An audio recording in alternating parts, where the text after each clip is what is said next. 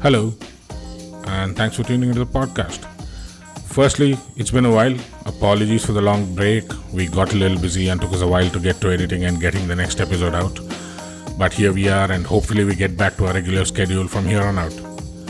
Okay, so today we speak with two lifelong football fans and followers of the beautiful game, as it's called, and try to understand what it is about football that creates such passionate fans and following, irrespective of geography, age, or socio-economic status. We discuss the rise of the English Premier League into the mainstream and chat about some of the fiercest rivalries of the game. We also discuss the state of Indian football and how the game has changed in today's era of commercialization.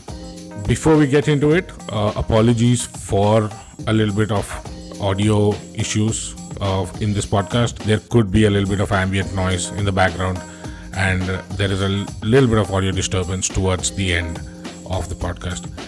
But having said that, it's been a great episode. We've enjoyed doing this, and let's dive right into it. Hi, this is Karan. Hi, this is Mohit. Hey, this is Aditya. And welcome to the Boiled Egg Podcast.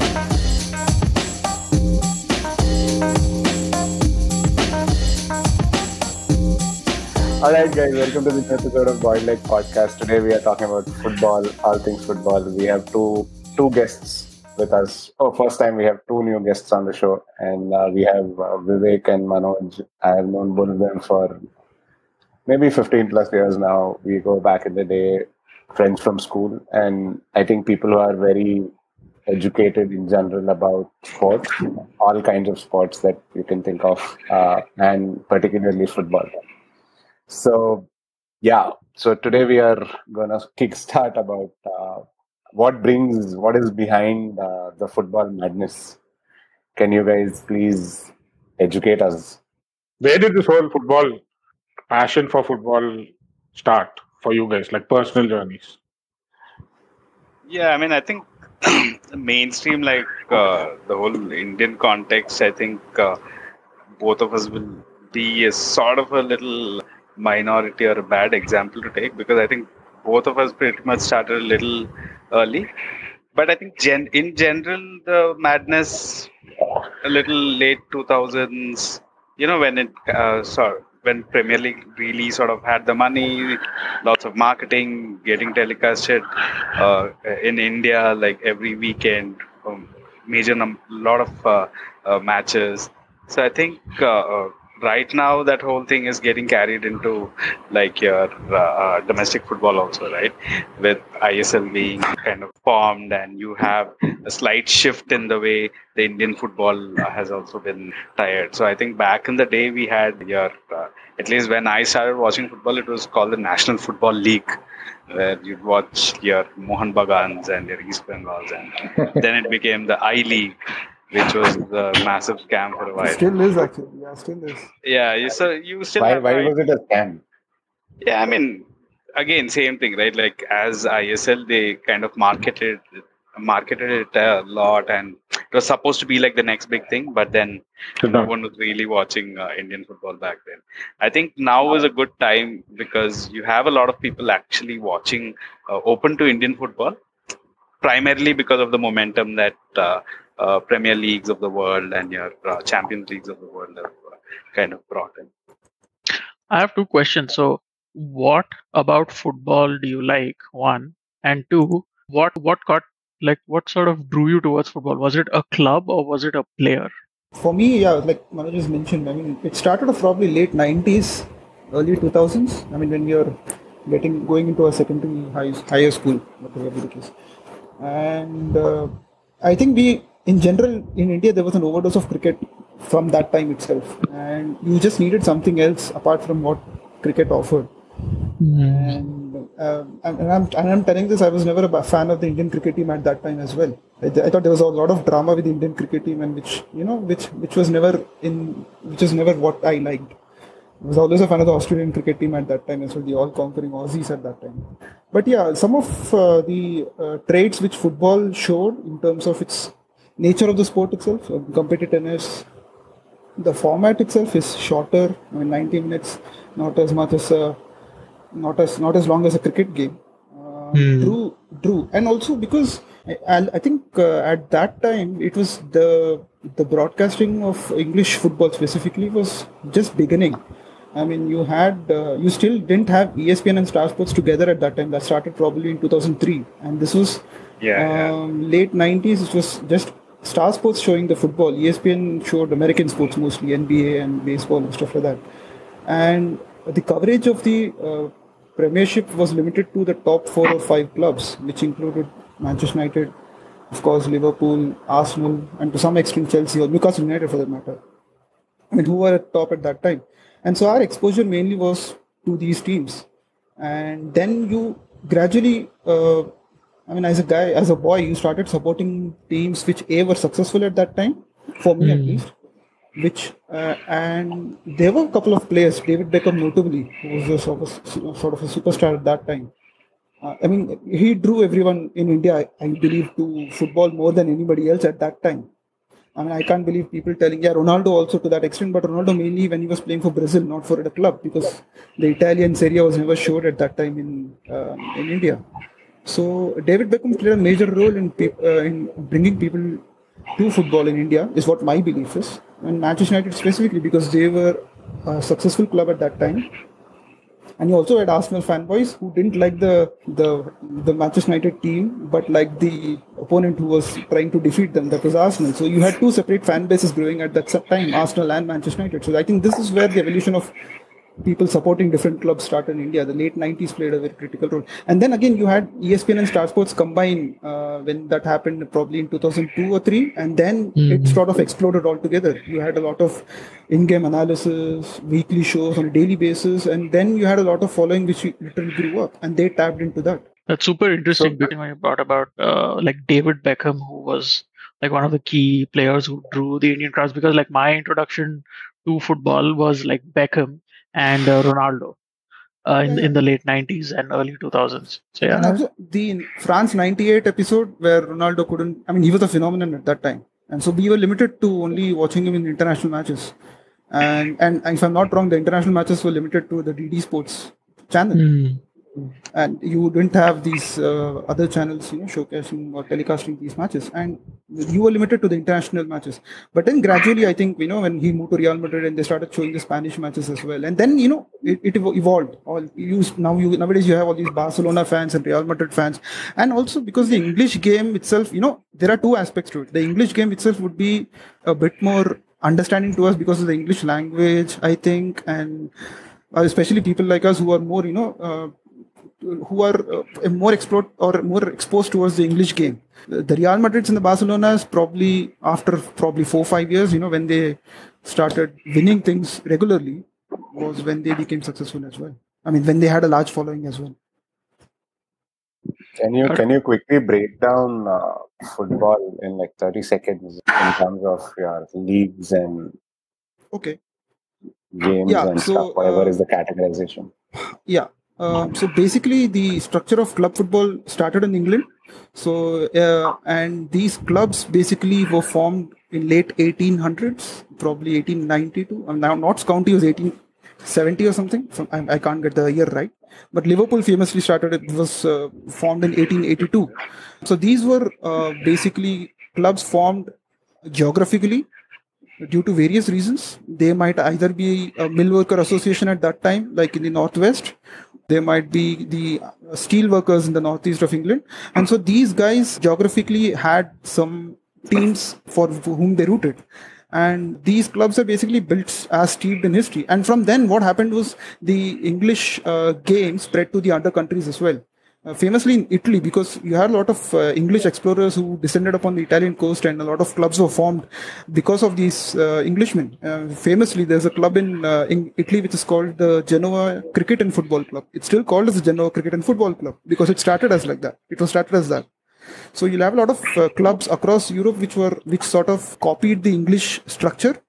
And you had the league systems in place. The league systems basically would mean you play over a period of 10 months, over a year, 8-9 months or 10 months, and you play each other twice, home and away. And the winner of the whole thing is supposed to be the league winner. So you need to maintain. So the idea being you need to maintain consistency over a period of 10 months to identify who is the best player, and that is what even IPL is sort of has copied. So yeah, so basically in short, you basically have 6 major leagues: the English league, the French league, German, Italian, and the Spanish league, and the I missed out one, Belgian, Netherlands, Dutch league. So you have all these leagues which are which sort of contribute to making their national teams successful as well, and so it's spread towards South America as well, and so yeah, so on and so forth.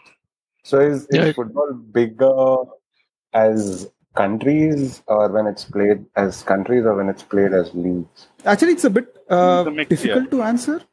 I think a mix, because see, the thing is, a lot of clubs, right? Again, it also depends on the era and the time you're talking about. Today, if you look at people supporting, say, the mainstream clubs, right? For them, what happens is more often than not, your supporters are based outside the country. Your majority of the supporters, as opposed to say when we started watching, these are all city-based local clubs who are supported mostly by locals, right? So the kind of support has varied a lot over time for clubs, but nations, I think, the European Championships and the World Cup, these are still massively huge tournaments. But of course, the Champions League final has the reputation for beating the World Cup and the European champions for viewership, right? So it's a bit complicated. You see that people who really support their local hometown club will do it no matter what.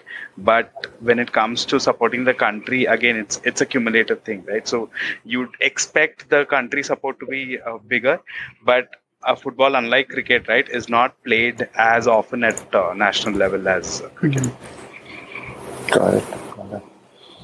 Yeah, actually, for the topic of national teams, even in India, if you look at it, you see Kerala divided during the World Cup. I mean, between Argentina and Brazil mostly. Yeah. And that kind of fervor you probably would see once in 4 years, and you'll see all the news channels broadcasting the support which they get. Right. But that is always not the case for the clubs for the international clubs or even the local clubs in Kerala for that matter. So you don't get that kind of support which Brazil and Argentina generate during the World Cups in India. Yeah. And I think another couple of things, going back to like when Vivek said, right, the influence of when we started watching football, I think two things that probably didn't influence him or he couldn't cover. One was, for me at least personally, my dad was a huge football fan and, used to support Barcelona a lot. So I grew up watching Barcelona, and most of the initial or first football matches that I really watched was Barcelona matches. And I really never enjoyed watching football, right? Until for me, the World Cup '98 happened. And that was when really I took to football, or at least watching football. I used to play football even back then, but I really took to watching football only during the World Cup '98. And up until then, I used to remember arguing with my dad on how it was stupid that he was watching a match where countries were not even playing. So from there to kind of going and starting and supporting an English club for me was a little. It just happened. It was not something that you'd want plan or it just kind of happened. And and the second interesting influence I think for me was again World Cup '98 related, FIFA 9 EA Sports. That was iconic for me because I discovered close to 90-95% of Indian football on FIFA 98. So I don't think any FIFA, I think after 98-99, I don't think any of the editions really featured Indian football or Indian leagues. But the initial couple of FIFAs really had like a great coverage of Indian leagues, and you had your Mahindra United and Mohan Bagan and all. I discovered really there, and for me at that time, right, school growing up, I was like sort of big on history, so it kind of it was fun for me to kind of read up on all these clubs and how they kind of broaden the whole culture behind it, right? So that's also something that really interested me, and that was also something that also drew me a little toward Barcelona in the later stages. I mean, I would say early 2000s, because the whole history behind the whole Real Barca thing, Catalonia that and Madrid. yeah, like historically and politically, right? It's a lot of it's really interesting. So I think that aspect has always been there.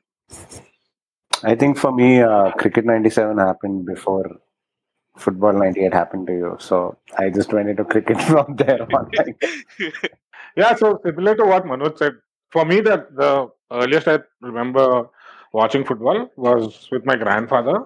And as a kid, he woke me up in the middle of the night, like at around 3 or 4 a.m., to watch the 94 World Cup final. And yeah, like Vivek said, it was broadcasted on Doordarshan and stuff like that. And then slowly, probably, we never got to watch Indian clubs playing because they wouldn't be telecast anywhere. At least I don't remember it being telecast.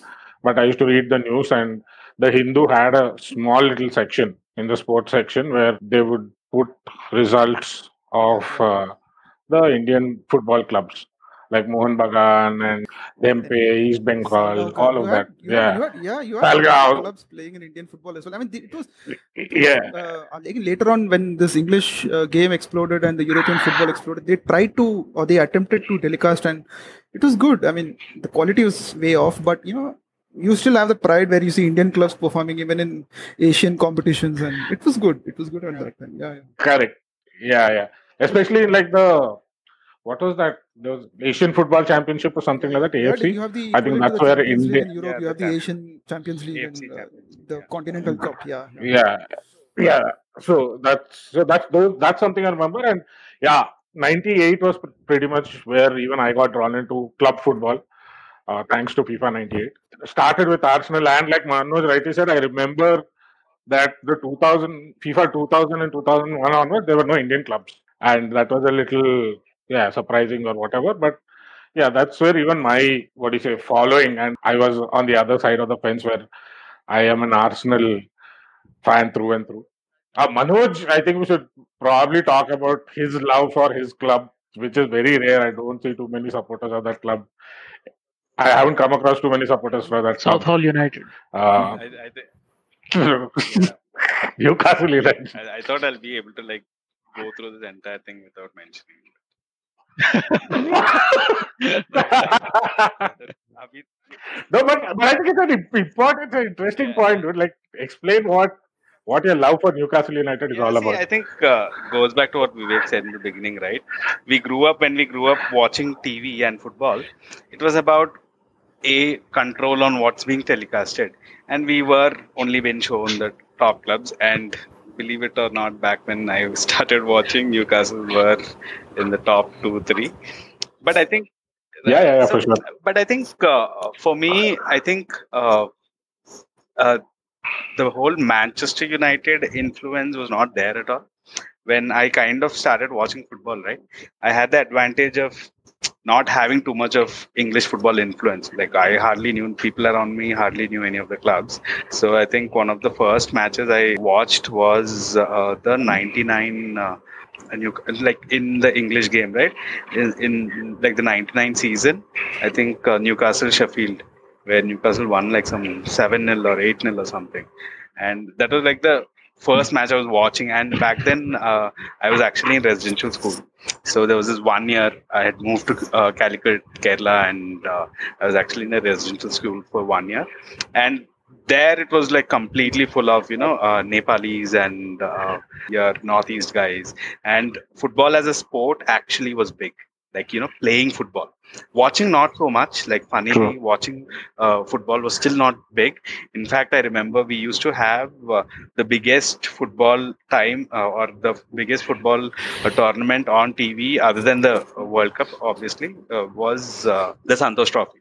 So you used Oh to have a yeah. lot of these northeast kids sitting and watching Santosh Trophy, right? So that was how. Yeah, I had a friend called Santosh back then. Yeah, Go Santosh Trophy. yeah. This is like the Deodar Trophy of cricket. It is okay. used it the other way around. But yeah, so basically English football, it was a very small group of us friends who would watch. So I somehow got onto watching it, and my first match I saw was this team winning 8-0, right? And I kind of liked the whole idea of black and white stripes. So that's how Oh, yeah. I really started liking or started watching Newcastle, at least. But then I think that I think the biggest thing that I really like about Newcastle, or that made me kind of support Newcastle for like 21, 22 years, is that kind of, instability, and you have no fucking clue what is going to happen. You know for sure that they're not. So not winning is the only constant. So The some mystery of the club is what you're masala, drawn towards. some kind of masala politics is always happening So around. it's So basically like the Bangladesh cricket team, right? You never know whether no, they're gonna win or so lose. it'll put a Bangladesh cricket team and all to shame. So there was a match where two Newcastle players were sent off for fighting with each other.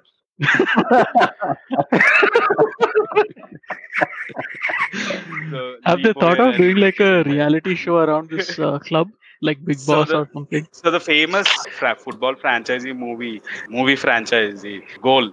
The first Hmm. movie was based on Newcastle, right? So where that guy, yeah, Oh, yeah. The kid is from no, he Newcastle. plays in Newcastle. Like he's the Muniz. Hispanic Yeah. kid. What's his Yeah, first Munez. name? Santiago Munez. Muniz. Santiago Muniz. What a movie! Santiago What a Munoz, movie. yeah. So the first Santiago. and the Santi. only hit movie, I think, is I mean, at that time we thought it was really good, but now if you look at the comments on Twitter, you laugh at it. I mean, yeah. So, question related to Newcastle, which is, so there are like almost 1,500 clubs in the world. So where does Newcastle stand? One, and two, like what are some of the top clubs in the world? So Newcastle stand again. I mean, depends on stand in terms of kind of in what sense. So I would say, so to give some context, says for example, supporter wise, right? From a supporter standpoint, Newcastle is one of the best supported clubs in Europe. So maybe if interesting. not top, yeah. So maybe like a top 10. I would say. I don't know if Vivek will agree, disagree. no, to put But that yeah. into context, to put that into context, when Newcastle were relegated in probably late 2000s, 2010, they still brought in 50,000 people to the stadium when they were relegated to Division 1, which is unheard of. I mean, you usually don't have that kind of capacities attending to a second division team. Yeah. So that is Second division averages were around anywhere between 24 to 28,000, and that too for like big clubs, and also considering that former champions like Leeds had been relegated like 5-6 years before that, right? So the classification is based on Yeah. fan base, like divisions. No. So there are a No, lot that's of one of the classifications. one of Yeah. the One of the benchmarks we're things, looking at. if you look at it money wise Mhm. or commercial viability wise, I'd say I mean we have, I think, since both of us, Vivek and I, have been watching football last 20 years or 20 more than 20 years. Every year we sit and read the Deloitte top 20 Power Club world's rankings or richest something like that. power club rankings, right? So I mean Newcastle's never been beyond 20. It's always been within the first Yeah, the clubs, maybe main point being without any 20, 25. success. Yeah, without any success for the last 50 years. No, but to give Newcastle its due, they had some of the best players ever play for them. They've had great success at the club. Their stadium is probably one of the most recognized stadiums in the world, St. James Park. So it's not that it's been a down and out club. I mean, it's gone through some rough times, and I don't know, it always finds itself in rough times, but they have a very good heritage and Yeah. history To give some behind similar them. context, like if all of you have watched Californication, right? When you Mhm. watch Californication, you always wonder why. Like, you always know that shit hits the ceiling and it's only going to get worse. So, yeah, for me, a lot of it has been like that. Like, I think, What a great comparison, Manoj. so I think after the last, I think since 2005, 2005-6 is when I really kind of figured and actually gave up hope. And there was there was this few months. I don't know if Vivek remembers. There was this a few months where I said, no, you know what? I'm supporting Chelsea now. This was when Chelsea's got Abramovich had recently bought. Abramovich money. Oh, yeah. So I said, okay, I'm going to be a Chelsea fan now. Yeah, that didn't last like more than a month or something. So basically, you were scouting for a new identity. Yeah. No, but see, So- that's the point. That's the thing, right? I mean, we were at Didn't work. that stage. Now, if you would ask us to shift our loyalties to some other club, I doubt, because we grew up with that. I mean, it's the age. It's that even if United are relatively unsuccessful for the last 7 to 8 years, I don't mind. But one of the best thrills you get is when United are playing away, and you can see in one corner of the stadium in the away ground, you will find some 5,000, 6,000 United fans packed and singing their hearts out, and which is the best sight you can find. I mean, if you understand what it means, you'd find it really good, and even with Newcastle for that matter. So you kind of dwell, or you kind of find thrills on such small things, and you just can't shift loyalties. I believe I can't shift loyalties even if they are no longer successful. I don't think I'd be able to shift loyalties. Yeah, I think the second half of 90s was a great period for English football because globally they were, I think after the Italian league, which was considered the best, then probably the Spanish league, then came the English league, right? But the 90s, late 90s especially, I think was a great period because I mean, at least three teams I can think of, right? Great teams. Newcastle, obviously the entertainers, as they were called, across Europe, everyone's third team. So they were known best to be everyone's second team. Sorry, yeah, everyone's second team. So whoever was supporting one main team always had the Newcastle Entertainers team as a second. Then, of course, the great Man United team, which I kind of feel sad for the new Manchester United fans Yeah, I know. because they missed out on this 90s period. But then, they call it, yeah, but Class then of they call it 97. Man U. So 92. so these are the guys who call it Man U. So then I don't really bother. Yeah, seriously, I can't take people who calling themselves as United Yeah. supporters and And- still end up calling Man U. And yeah, and then the third thing, or the most hated for me at that time, was the Arsenal Invincibles. I mean, that was actually like a brilliant team, right? Yeah. Like United, it was like that cut paste. You knew it was quite honestly, it was Alex Ferguson basically giving everyone the hair dryer treatment and getting them to win, right? But if there was one team you could actually stitch together with talent, that was that Arsenal team which Arsene Wenger did. Like that was just an insane team, and probably the team that I used to hate the most. I think that period was probably Arsenal's golden period, and around the same time is when, like, just before that is when I started like following English football, found Arsenal to be my team and everything, and it just took off from there. The team took off from there, and that probably made me fall more in love with the team, follow it even more closely, watch all the matches. I pretty much watched every single match of that Invincible season, and every single match just hoping that okay, fine, no matter what, we cannot lose this, and the whole excitement built up towards the end. ESPN where- and Star Sports stepped up their coverage. They started showing all the matches played on Saturdays and Sundays. Or else Correct. it used to Yeah. be that one highlight session that I used to watch. That half an hour session, I think. Monday morning one used to come. Yeah. I think Monday morning the other used to come. So until then, it was only those highlights you'd watch to get to see all those matches. Yeah. Correct. Yeah, get to see all the matches, all the players, all the goals. And there was also another, almost like a talk show around English football Pundits. at that time also, Yeah. where there would Oh, be yeah. a review. Football focus. Yeah, the Football focus pundits on Fridays. review. Yeah, you would review Yes, it on Friday. football and focus. all the weekend Yeah, matches would be reviewed yeah. on Friday. Oh, Yeah. All the weekend matches. Correct. Yeah. So that's something that I never used to miss. And yeah, like you rightly said, I think Arsenal has probably had its worst 3-4 years in the past 3-4 years, but doesn't mean that loyalties are shifting. I don't see myself shifting loyalty anytime soon. I think that formative age at where we connect with a football club is where probably will stick with for the rest of the life, no matter what happens. If it's in Division Because One, now Division you'll Two, see all doesn't these matter. Tottenham fans and City fans and be like, dude, I mean, But then you will have to understand from their context as well, right? I mean, they are growing up, and so they are looking at teams who are successful, and so probably they are also, becoming City fans like we became United fans. I totally understand City, but Yeah. then I never understood Spurs. So Yeah. I want to like dissect this fan following a little bit more. How do these clubs end up getting such loyal fan bases? Like you guys are such loyal fans of these clubs.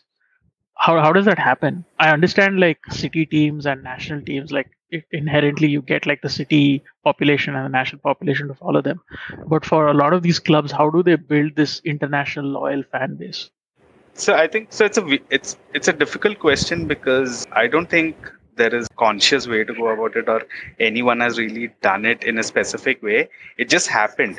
No one expected that Manchester United would have 70-80% of their fans outside Manchester or outside England, right? It just happened because of the commercial value, and like Vivek said, it was David Beckham. He was like the poster child for all United success in the 90s. And if you look at the biggest teams, it's always that kind of the kind of following they get during that time. It's followed around somewhere around that kind of success because Got it. again Barca, right?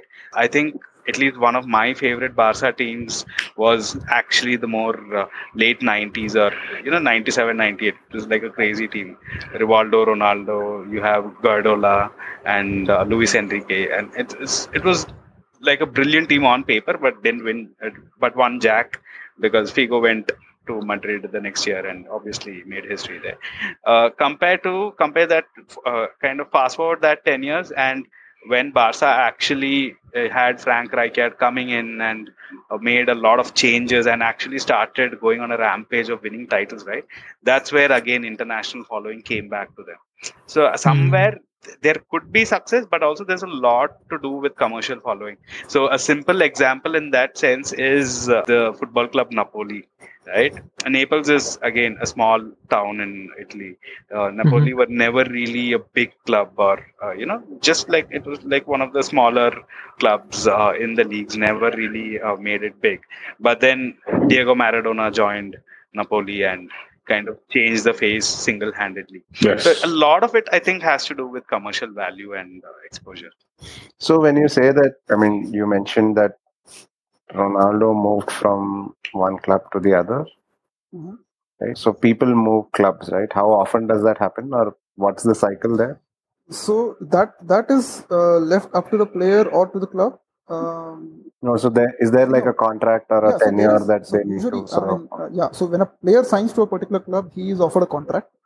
Now, the length of that contract can depend on how old the player is, what is the value of the player in the market. Okay. So there is no fixed rule of like 4 years or 2 years or 5 years. So within the duration of the contract, the clubs usually, when they value a player, if the player is valued very high, usually the clubs put in a release clause saying if another club wants to buy, they'll have to pay X amount of money, and then you can probably, it is up to the player if he wants to leave or not. If there is no clause like that, and if they feel some other club is offering some decent amount of money, then probably they can accept to that at any point. To give you an example, Neymar is a Brazilian superstar, current Brazilian superstar. He was playing for Barcelona for up to 3 years back. Neymar was kind of special. Now, he was supposed to take the mantle from Messi after Messi retires, is what was expected. But his head was turned, probably because of wanting more money, whatever be the case. Then there's a club called Paris Saint-Germain. They came in, they inquired about his availability, and they talked to the player if he was interested. But Barcelona had put in a clause in his contract telling if you pay 220 million pounds or dollars, we would be willing to let him go, because that's a lot of money. 220 million for a single player is a lot of money. So they did go through with the transfer. Paris Saint-Germain ended up paying $220 million to Barcelona for a single player. Now that is unheard of. I mean, in this day and age, considering inflation and stuff like that, these transfer fees have increased enormously compared to probably early 2000s. That time you would probably consider $30 or $40 million as the record fees. So from a Newcastle point of view, giving context, so 2003 was the last time Newcastle did like a world record transfer. That was 16 million pounds for Michael Owen. 16.8 million pounds. This is like Oh 2003. yeah, I remember this. Today, it is what is the record? Like in hundreds and 200s. Like your Exactly. release clauses are So insane. when a player moves from one league to the other, Club to the other. one club to the other, so do sort of fans chase him and sort of shift their loyalties, or how's I that? mean, not, and I don't think entirely shift loyalties unless I don't know. Like I I don't think know. it can I go don't. the other way around. People will start hating the player Yeah, also. could, I yeah. mean, I've seen cases where you start hating the. I mean, for me, David Beckham leaving Manchester United to Real Madrid in 2003 was. I mean, we didn't harbor any kind of resentment because the player himself wanted to go and the manager himself wanted to let him go. Yeah, kicked out of play. Yeah, so Kick the player out. Yeah. there was no resentment towards it, but we didn't. I mean, it's like okay, we earned the money which we got from Real Madrid for that player, and we can invest it further. So the idea being, you can get X amount of money, you can reinvest into buying some other players and improve your team. So that's the idea. Yeah, but from a fan perspective, right? So I don't today, think. I mean, I personally have not I seen w- anybody. yeah. It depends on the kind of fan you are, and also the kind of and the club that is going to. Like for example, if they are moving from a very loyal fan base, which is very loyal but I to the think club, all it the really clubs doesn't have matter. that kind of But mad fan base, right? Like whatever. correct, but it also depends on the type of club. I mean, when let's say the player is moving to a rival club, Yeah. So that's usually then they will so when start hating him. case in point being Steven Gerrard, when he was one of the most prolific English players in 2000, and Steven Gerrard was contacted by Chelsea in 2005, and he did agree for a move. And when he did agree for a move, and this guy, I mean, now put into context, Steven Gerrard is the sole figure in Liverpool Football Club, and when he said, or when news came out that he was ready to go to Chelsea, people started burning his t-shirts on the streets of Liverpool. So it became that bad. And then he had to, sort of, or rather, not withdraw, rather, probably he was We'd rather. brought some sense into it and he thought, I'd probably stay with Liverpool and went on to. So did he end up staying? Yeah, Yeah, he did. Yeah. So I So think, again, it is part of the player and the club, so if they want to or not. yeah. So a famous saying in football is no player is bigger than the club, right? So Yeah. when it comes to like rivalries and clubs of similar size, right? I don't think loyalties shift a lot based on players. But if it is a small hometown club where you watched like a player who you loved and kind of and he's progressed through the ranks, right? And he goes on to say move out and join a much bigger club. Say for example, he goes from a small town club in Hyderabad to say Real Madrid, right? Then you have the tendency to start supporting Madrid because you still don't stop supporting your local club in any way. It's just that you got an additional an additional club to support or put in You have a reason to in support a ethics. club. Yeah, a reason to support Madrid. So until then maybe you would have been a person watching it neutrally, but now because that favorite player is in Madrid and whom you've seen whom you've grown up watching in your local club has kind of gone there, you'd probably want to shift towards. I can't think of any other situation where people really shift loyalties, because even someone like, for me, if you look at Cristiano Ronaldo, right, in terms of number of people watching football today, it's at the peak, and Cristiano Ronaldo is probably the guy who could have got people to switch supporting from one club if anyone could. And I don't see that. I haven't seen that happening, or I haven't seen people move from supporting Madrid to UA. So I think Cristiano Ronaldo can't do it. I don't think there will be too many people who will be able to do that. Speaking of loyalties, what are some of like the biggest club rivalries that are current, and some that are known for their historic rivalries in the past? Yeah. So one of the rivalries I grew up reading about is, of course, Madrid Barcelona, because of a huge political background. So the background has always been that Real Madrid is actually, so Real actually means royal, right? So it was actually the Madrid CF, or Madrid Club for Football, which kind of got adopted by the Spanish king, the royal family, right? So the a whole background is that all through history, when General Franco was ruling Spain, Madrid really stood for what the government and what the The royal family stood for. basically the establishment, right? Because General Franco again was the establishment. It was not even the royal family. So that versus Barcelona, which kind of imbibed it was a face of freedom, right? They were always, it was the whole Catalan pride and Catalan freedom that was being fought at. So for Barcelona was again, that underdog despite everything. So a lot of people. So there is a conspiracy theory that he's not a famous player. So at that time during the 50s, the world's best player was this Hungarian guy, a forward called Puskas. So Puskas is a Real Madrid legend. Oh, yeah. But there have been theories saying that he was originally meant to join Barcelona. And because Franco wanted him in Madrid, he basically kind of got the plane to land in Madrid and get him to join Real Madrid.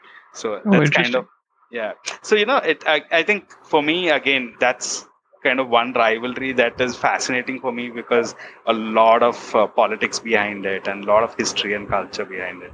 Other than that, I think, I don't know, a lot. I mean, I don't know today, Vivek, is United City a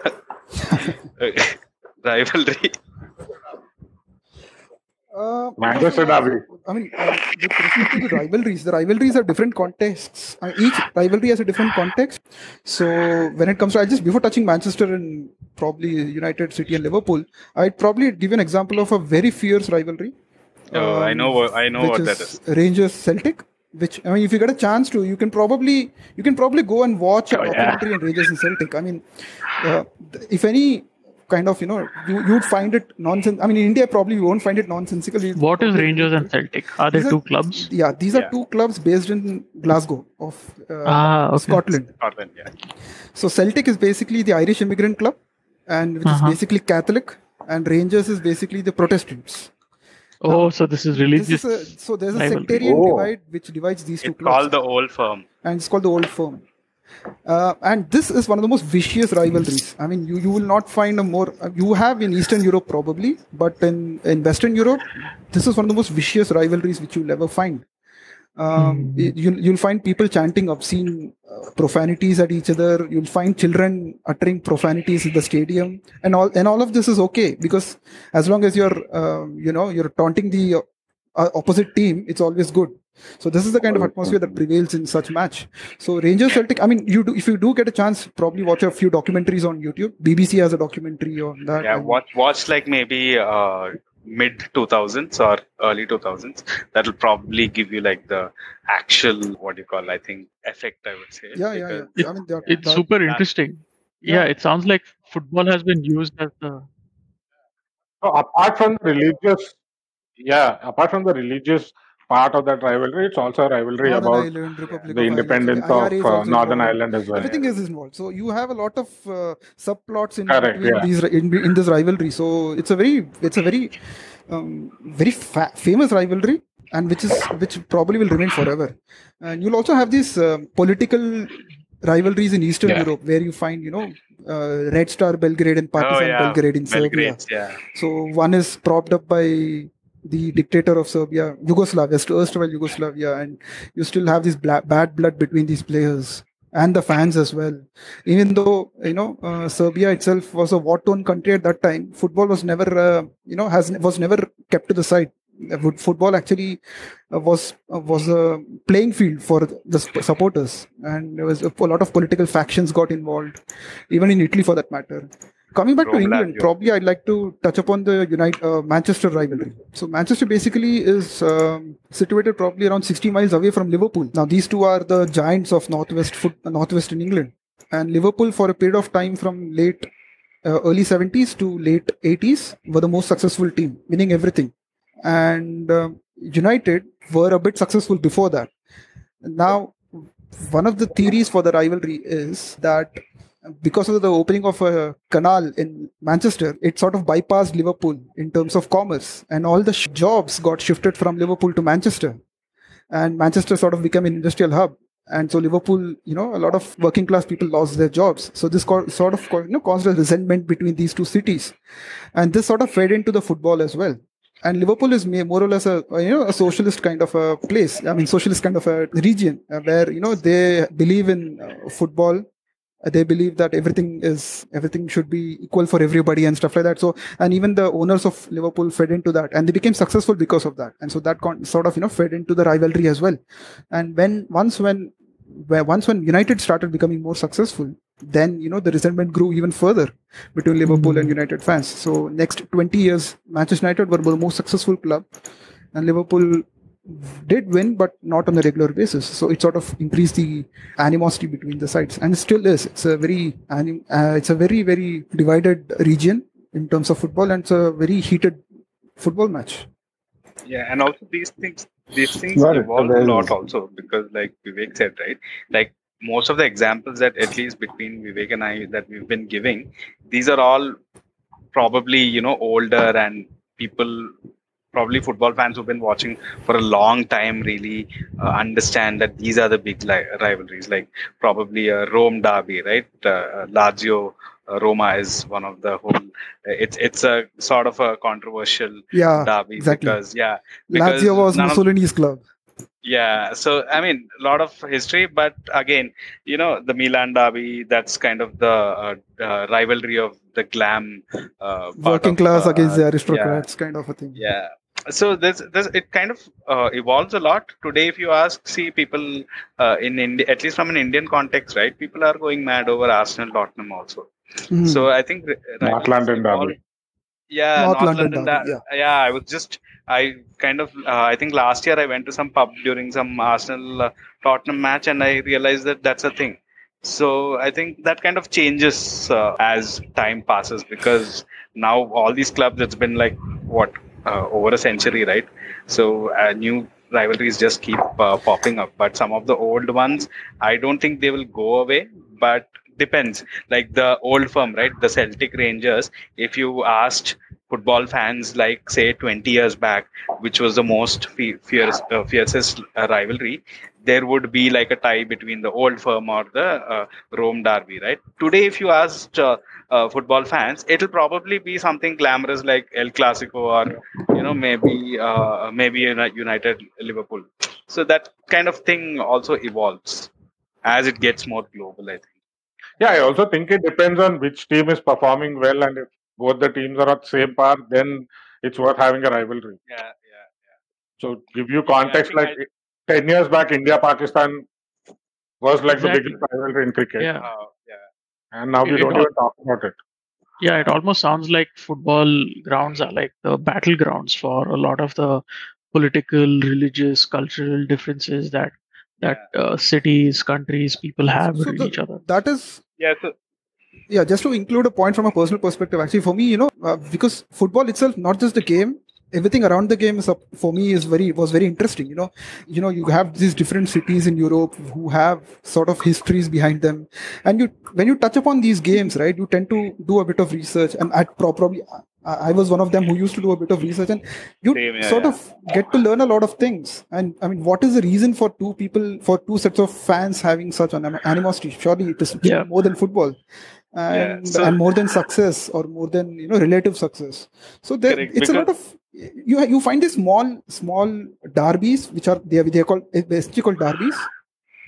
You find these small derbies which would probably not be meaningful in the context of broadcasting or in the context of crowds and stuff like that, but you'd find that they have a lot of history behind them. They might be older than 100 years ago, and they have a strong reason for them being played in that match with such intensity.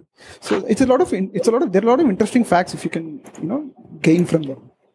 Yeah, definitely. I think from my perspective, again, Newcastle Sunderland, one of the fiercest derbies in England, but they don't really play to they're not playing to win a cup or anything, right? They just that one day that they play, it's just bragging rights. And that's why I mentioned the Rome derby, which is Roma versus Lazio, because both of them have been in existence for close to a century now, and I think they've won like a handful titles between the two clubs, but that derby is known to be like one of the most notorious. You have ultras coming in and basically trying to kill each other all the time. Can you So, explain what a derby is, like in very simple terms? Yeah, so the derby would mean two teams. They can be local teams from the same city playing each other, or they can be two teams which would probably have some kind of historical context playing with each other. Now, for example, a historical context meaning the El Clasico or the Real Madrid Barcelona match, they're not geographically close to each other, but it's still called a derby because they are the two biggest clubs in Spain, and they sort of have this kind of following across Spain that itself has become a derby of Spain. And you have the Milan derby, that is two teams belonging to Milan, the city of Milan, that is Inter Milan and AC Milan. When they play each other, it's called a derby. And similarly, Manchester United and Manchester City, two clubs from the same city play each other, it's called a derby. So yeah, and Rangers and Celtic in Glasgow. Got it, bro. Got it. Are you taking notes, Madhu? No, I didn't know. I mean, now I understand the whole madness of football fans, right? Like, there's a lot of history attached to it. There's a lot of other things than just people playing on the Than field. just right? David Beckham and his Yeah. amazing good looks and Cristiano Ronaldo. So going back to Bend it the like commercialization, Bend it like What? Bend it like Beckham. Wow, what a movie. Like Beckham is my hero. Football, Beckham. That's all. Karan, you were saying? yeah. So I was just going back to the whole commercialization of the English team, or for that matter, a lot of the top clubs of the world. Probably Man United paved the way for it by capitalizing on their fan base outside of England, where they started a line of apparel.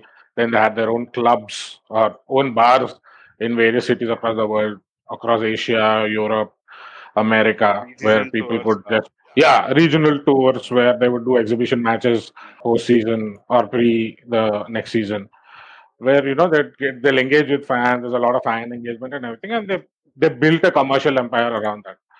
Uh, so, how do you think that has affected how the team or how the EPL has become this huge phenomenon?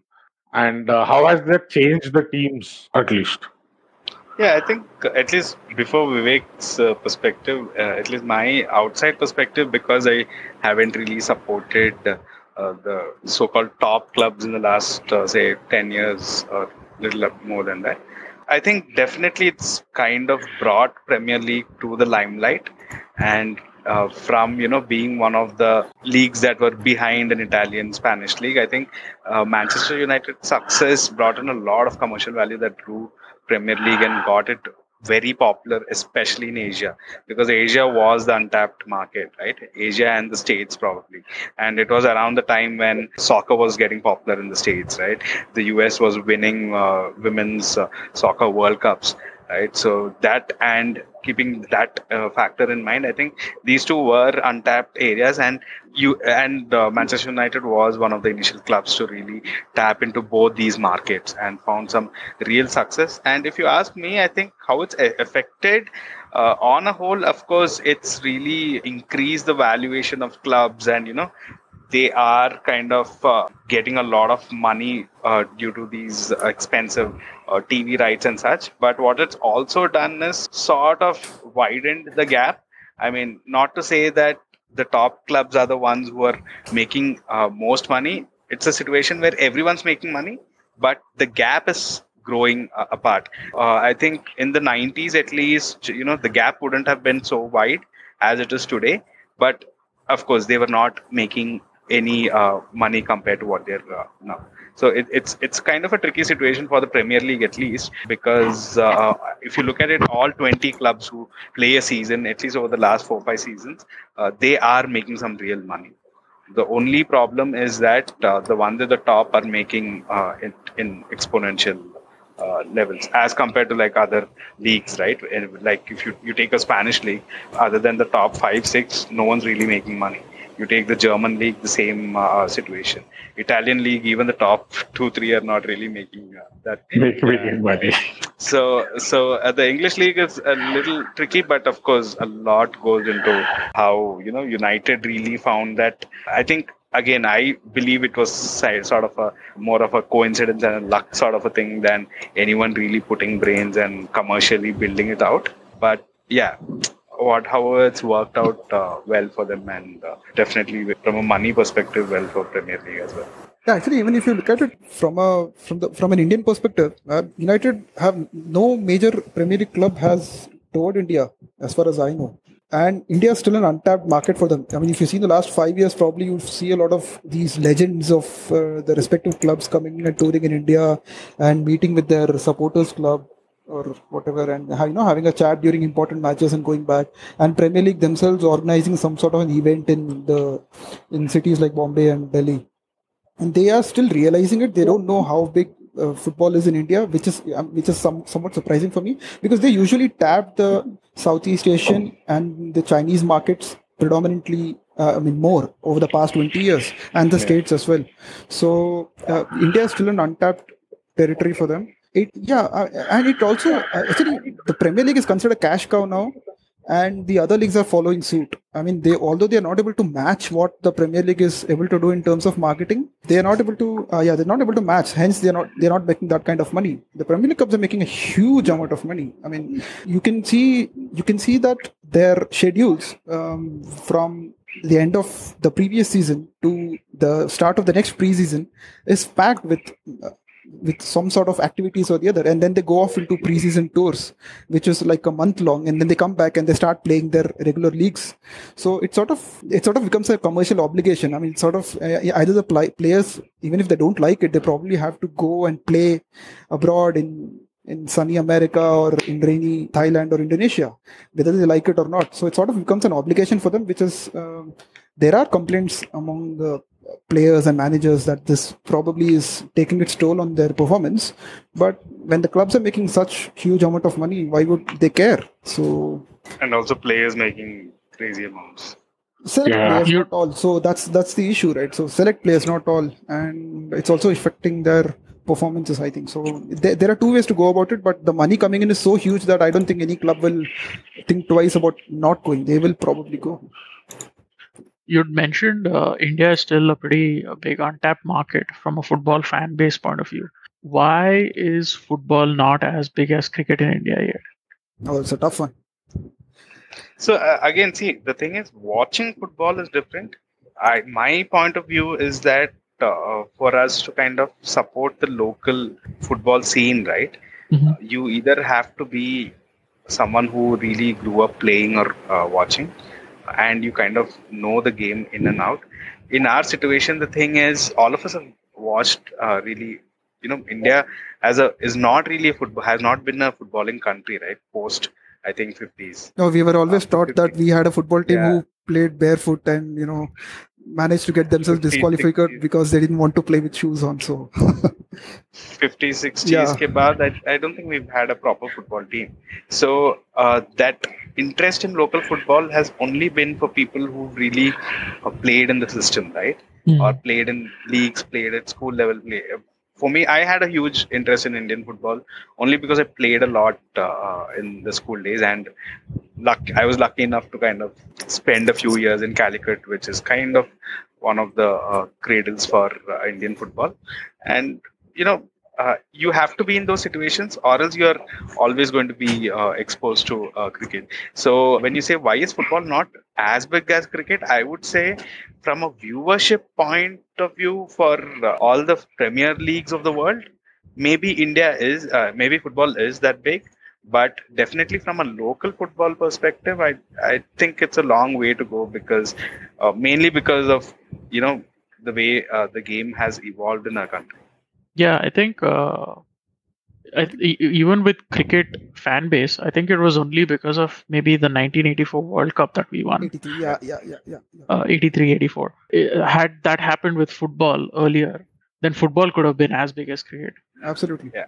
And also you can see a bit of change in the way people are accepting the game as well. You see a lot of again, it is limited to the urban centers. I don't think there's enough exposure or penetration in the tier 2 and tier 3 cities where you can find kids in school playing football as a sport. It's still considered a niche sport for some reason. I don't know why, because it's just one of the most simplest games to play, and there are not many equipments to be used. You can also find a lot of these Premier League clubs, sort of tapping these. It's a sort of a double-edged sword kind of a thing. Either they come with the intent of marketing their product and they sort of engage with the local academies, put up their badge alongside the local coaching camps, and it's a marketing ploy to attract more people, but it is not solving, or it is not improving Indian football standards. So that is sort of a bad thing that way. But you can sorry, to that point, right? I think for people who kind of watch a lot of Premier League football, right, having a Manchester City kind of really invest in a Mumbai City kind of also gives them that, I think it gives them that extra thing to kind of support Mumbai City. But sadly, the whole thing of ISL clubs is that they are not going anywhere. They are sort of showpiece clubs that are there, and at this point we are not sure. It's not like the IPL, where IPL has become sort of the machinery for a lot of young talent to come out. That's not really happening at that pace or at that level in ISL, at least. It's still your lower Indian league, or the old I League, which really brings out Indian talent. So it's a tricky situation for the Indian this thing as well, because Vivek said the whole thing of that whole barefoot game, right? But quite honestly, till 50s, 60s, we were a pretty half decent team, right? So we were, I think. Yeah, from what I know, the whole barefoot thing, India actually used to play barefoot, but there was no disqualification. We just used to lose, right? Or whatever. But we were not that bad. We were definitely there in sort of international level. And if from a Hyderabad context, Hyderabad was one of the big centers. I think that's sort of an interesting thing. How Hyderabad as a city, which was supposed to be like one of the main footballing centers, that kind of went away. So you had a lot of these centers that really went away.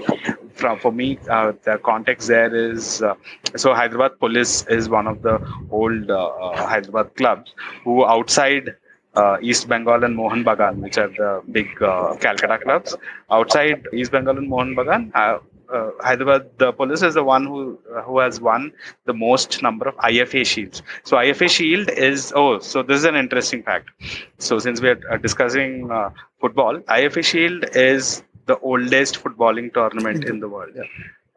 Officially, it's an Indian tournament, and the way it was structured was, it was obviously held by the Brits. So when before independence, pre-independence, the way it was structured was, you used to have teams from around the world coming playing in IFA Shield, and you had one or two Indian teams playing.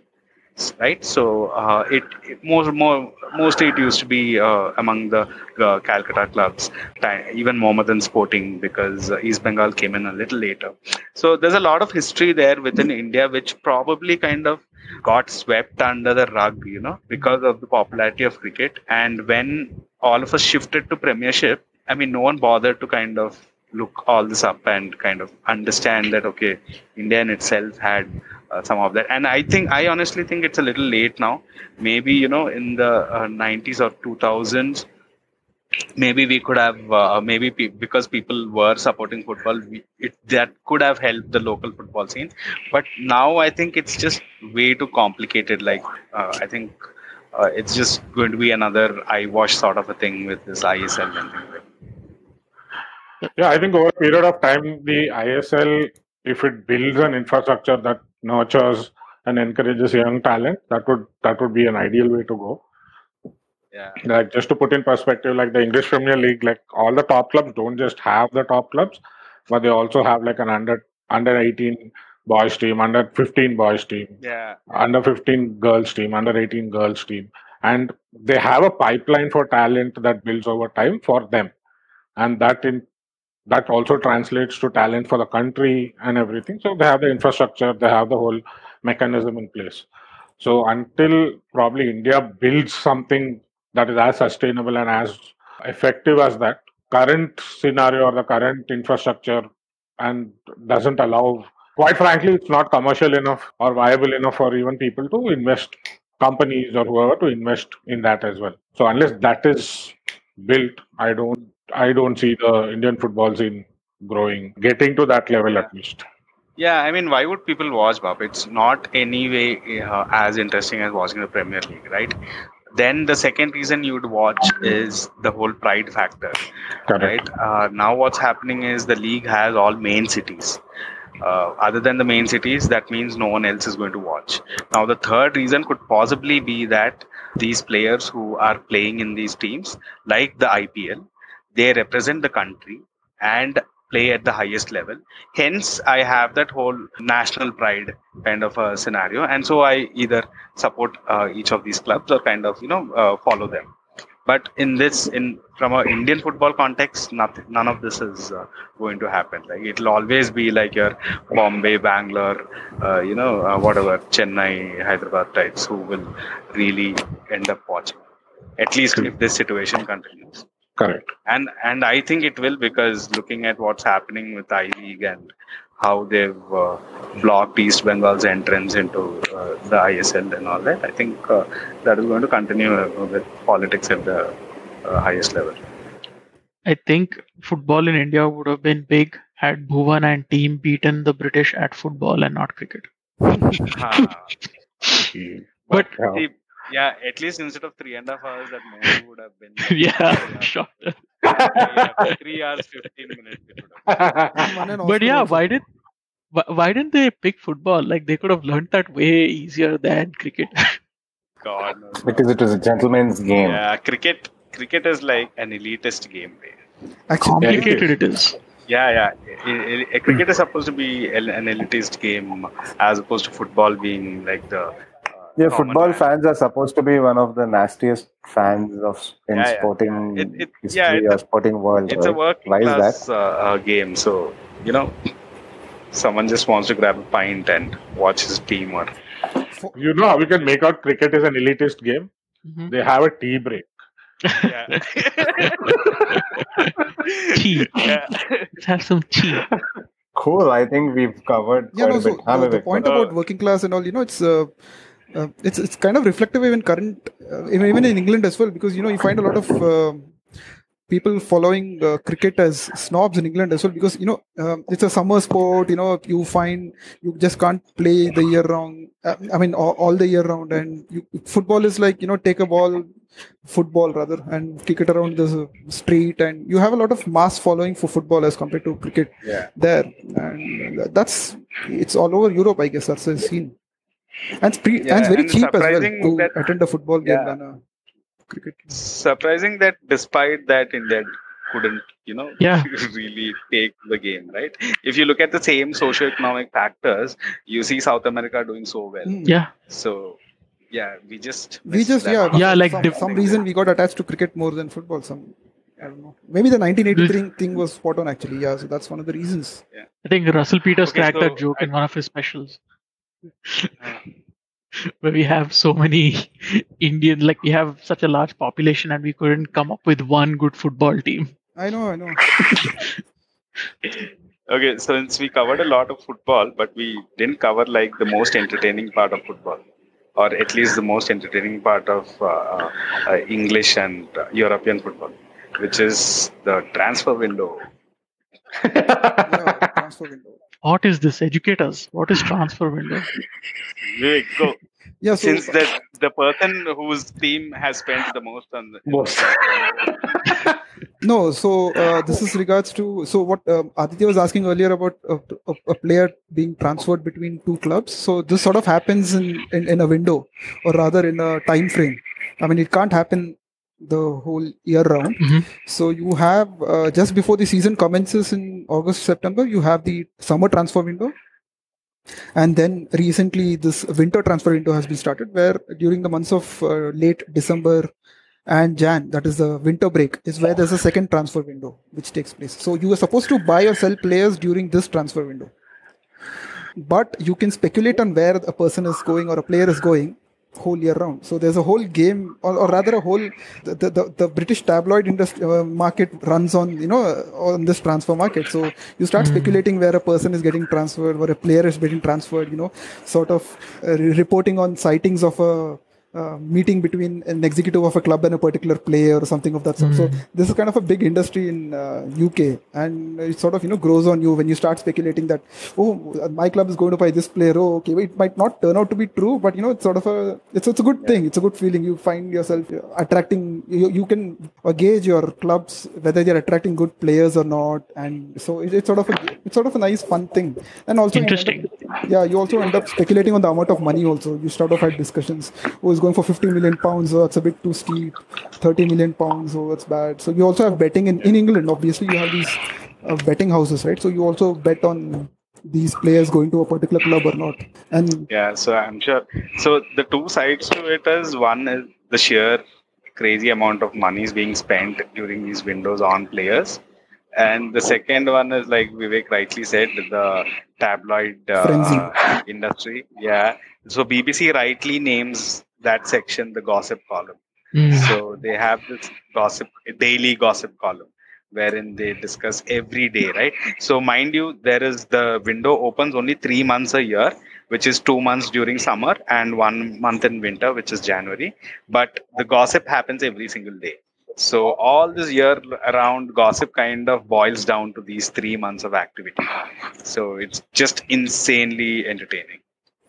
Yeah, and like let's say the last week of the transfer window is probably the craziest, where there are last day of the rumors. transfer window. The last day. Last day. Yeah. You have transfers going through in the last hour of the transfer window and transfers yeah. failing on the last hour of the transfer window. Yeah. So I'll just for the context, there was a transfer which was supposed to take place in 2015 between Manchester United and Real Madrid for Manchester United's goalkeeper. Now I don't know; this has not been confirmed by the Man United officials, but the transfer didn't go through the last hour of the day because Real Madrid had a broken fax machine and they couldn't receive the paperwork in time for that particular player. So, and that transfer didn't go through at that time. And ever since he signed a new contract and I went on to stay with Manchester United. So, just to give you a context, this is same like how Kevin Mbappe signed for Newcastle. And the takeover only didn't happen. Yeah. So people were speculating about Newcastle United's takeover.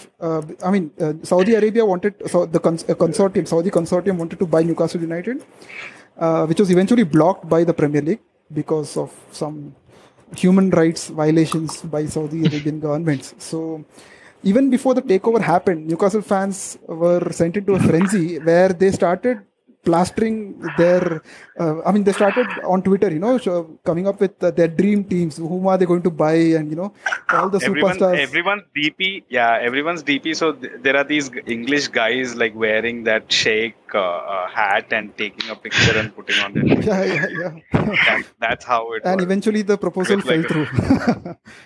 This happened recently, no? Yeah, last month. I think last week there was still hope. You could see the Newcastle next season proposed Newcastle United team was having Mbappe, Neymar, everybody. Who's who of world football in that team? Messi also included. I put up Mbappe in my FIFA team also, with Aramco jerseys. Yeah, with Aramco jerseys. Yeah. Aramco jerseys. Right now, Formula One is sponsored by Aramco. There are double standards. Yeah. There are double standards in the sponsorships and even in football as well. You can see UAE owning Manchester City, but the same thing can't be allowed for Saudi Arabia. So there are a lot of. So let me get to that. That's something that I wanted to talk about. So the biggest infusion of capital into a team, which made a significant difference, was when Roman Abramovich bought Chelsea. And Chelsea, from being probably a 7th or 8th place team, bought all the best players in the world and were Premier League champions. Best players and the best coach also. And you see the same thing happening with Man City and a couple of other teams over the past few years.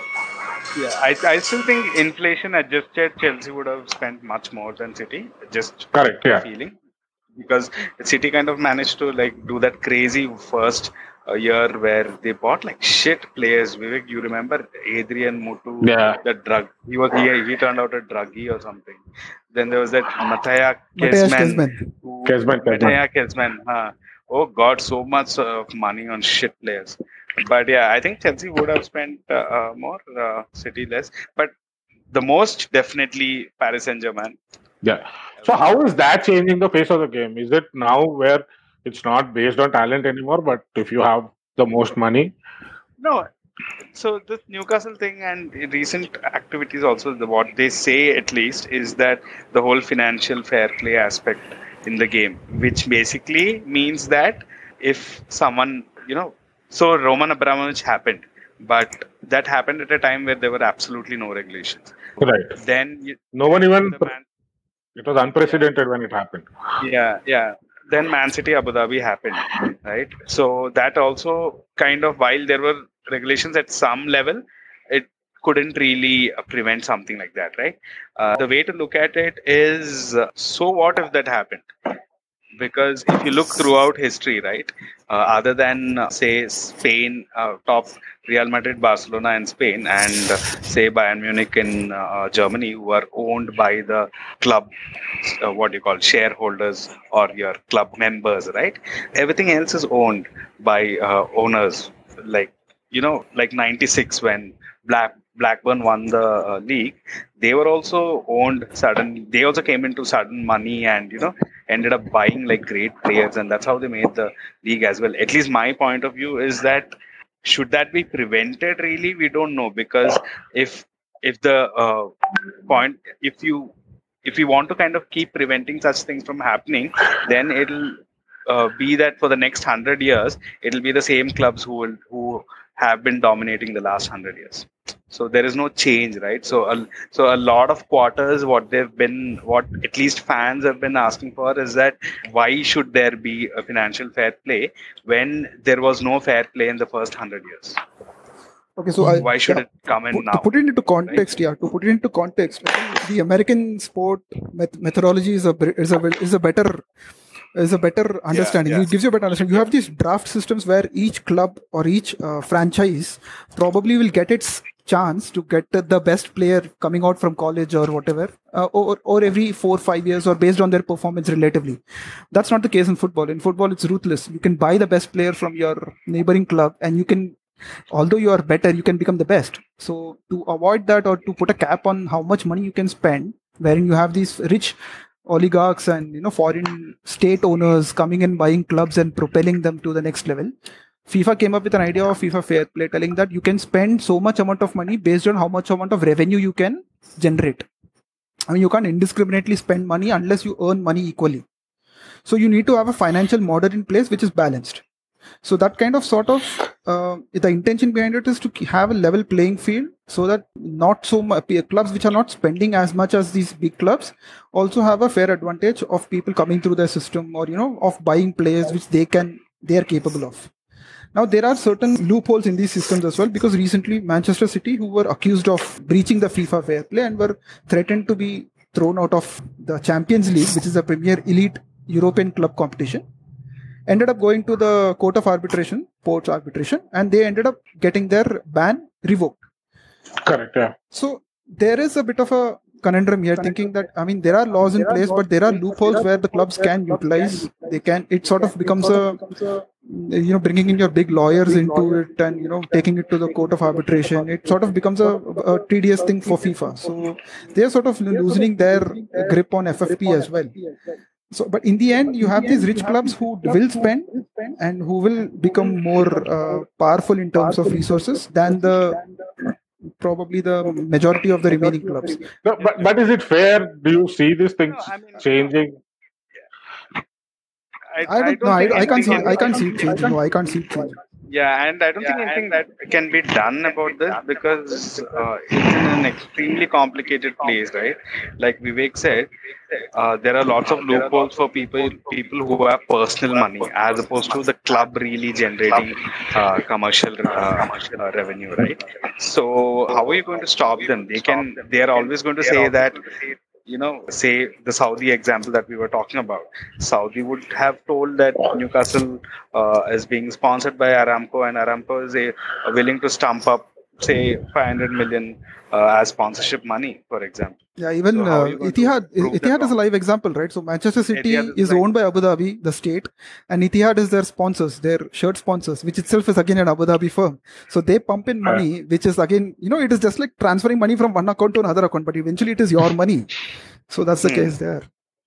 Yeah, but again, my point of view is the same. I think like there should be. I mean, this is still okay because I don't think FFP is going to bring in any what you call any kind of regulations in a way that will really help leave lower league clubs, even like the mid-table clubs, right? It's always going to favor the top clubs in a way because like I said, it's been 100 years of no regulations that gone, right? And that's the time that they have used to become so big. So maybe it is a time to kind of change a little. You never know. It's all about the money. All right. We covered quite a bit. Why do you think football is football? And okay, no, I think You get 100 points for that question. Why do you think football is football? I think the game itself is format is shorter. I mean, IPL, why is it successful? Because in a 20-hour game, it probably you can complete it within 3 hours. A lot of hitting. The rules are favoring the game. But in football, that's not the case. But the game itself is inherently shorter and It's more action happening. there's more action happening and there's more fan involvement over a short period of time. There's more fan involvement and it's just a spectacle. So I have one question. So Vivek, how was your experience visiting Trafford, Manchester United Stadium, Old Trafford, and Manoj, your experience of visiting the Newcastle Stadium, St. James Park. St. James Park? I think St. James's Park had an advantage because other than that thing of you supporting the club and loving the stadium, the Newcastle Stadium is like at a height, right? So the effect when I just walked in, it's because like it's on top of a hill, so you can feel the sea like hitting your face. So for me, that was like a crazy experience really coming. I mean, obviously, United Old Trafford is a much bigger stadium, but I don't know. Like I felt like the whole environment, like not the stadium, not considering the stadium in itself, but the surrounding environment and the geography wise, it was like a different experience. Nice. Yeah, And Vivek. United was, I mean, just as I expected it to be special, and yeah, I remember you basically losing your I shit. know it was. I mean, you sort of. I mean, it was. You sort of look forward to these things, Bucket right? list. So it was special. It was Yeah. absolutely special. I mean, it would have been great if I'd have had a chance to watch a match. Watch a game, yeah. But nonetheless, But I think a fun thing was when we went to Old Trafford, like I think it was definitely 10 times or say 20 times more crowded than St. James's Park was, but it was like 90% Asians. And then when you go to St. James's Park and it was like all these guys from within England, and like we too were like solely standing out. So I think that's also like a Shows the demographic of fans. yeah. I think there's a criticism. Yeah, I mean it's pretty much like that, right? When I went to the lodge, it was 90% in South Asians, and yeah, I think there were like 5 or 10 people. I think no, maybe 80% South Asians, and you had like 10 people from Australia, and then you had like 5 people who were basically partners of the guys who had come because they had no choice. This was great, guys. I learned a lot about football in the last hour and a half. A lot of context, a lot of insight tidbits, nuggets, and history. So, thanks for coming on and doing this. This was great. Thanks for inviting us. Thank you. Thanks for coming, guys.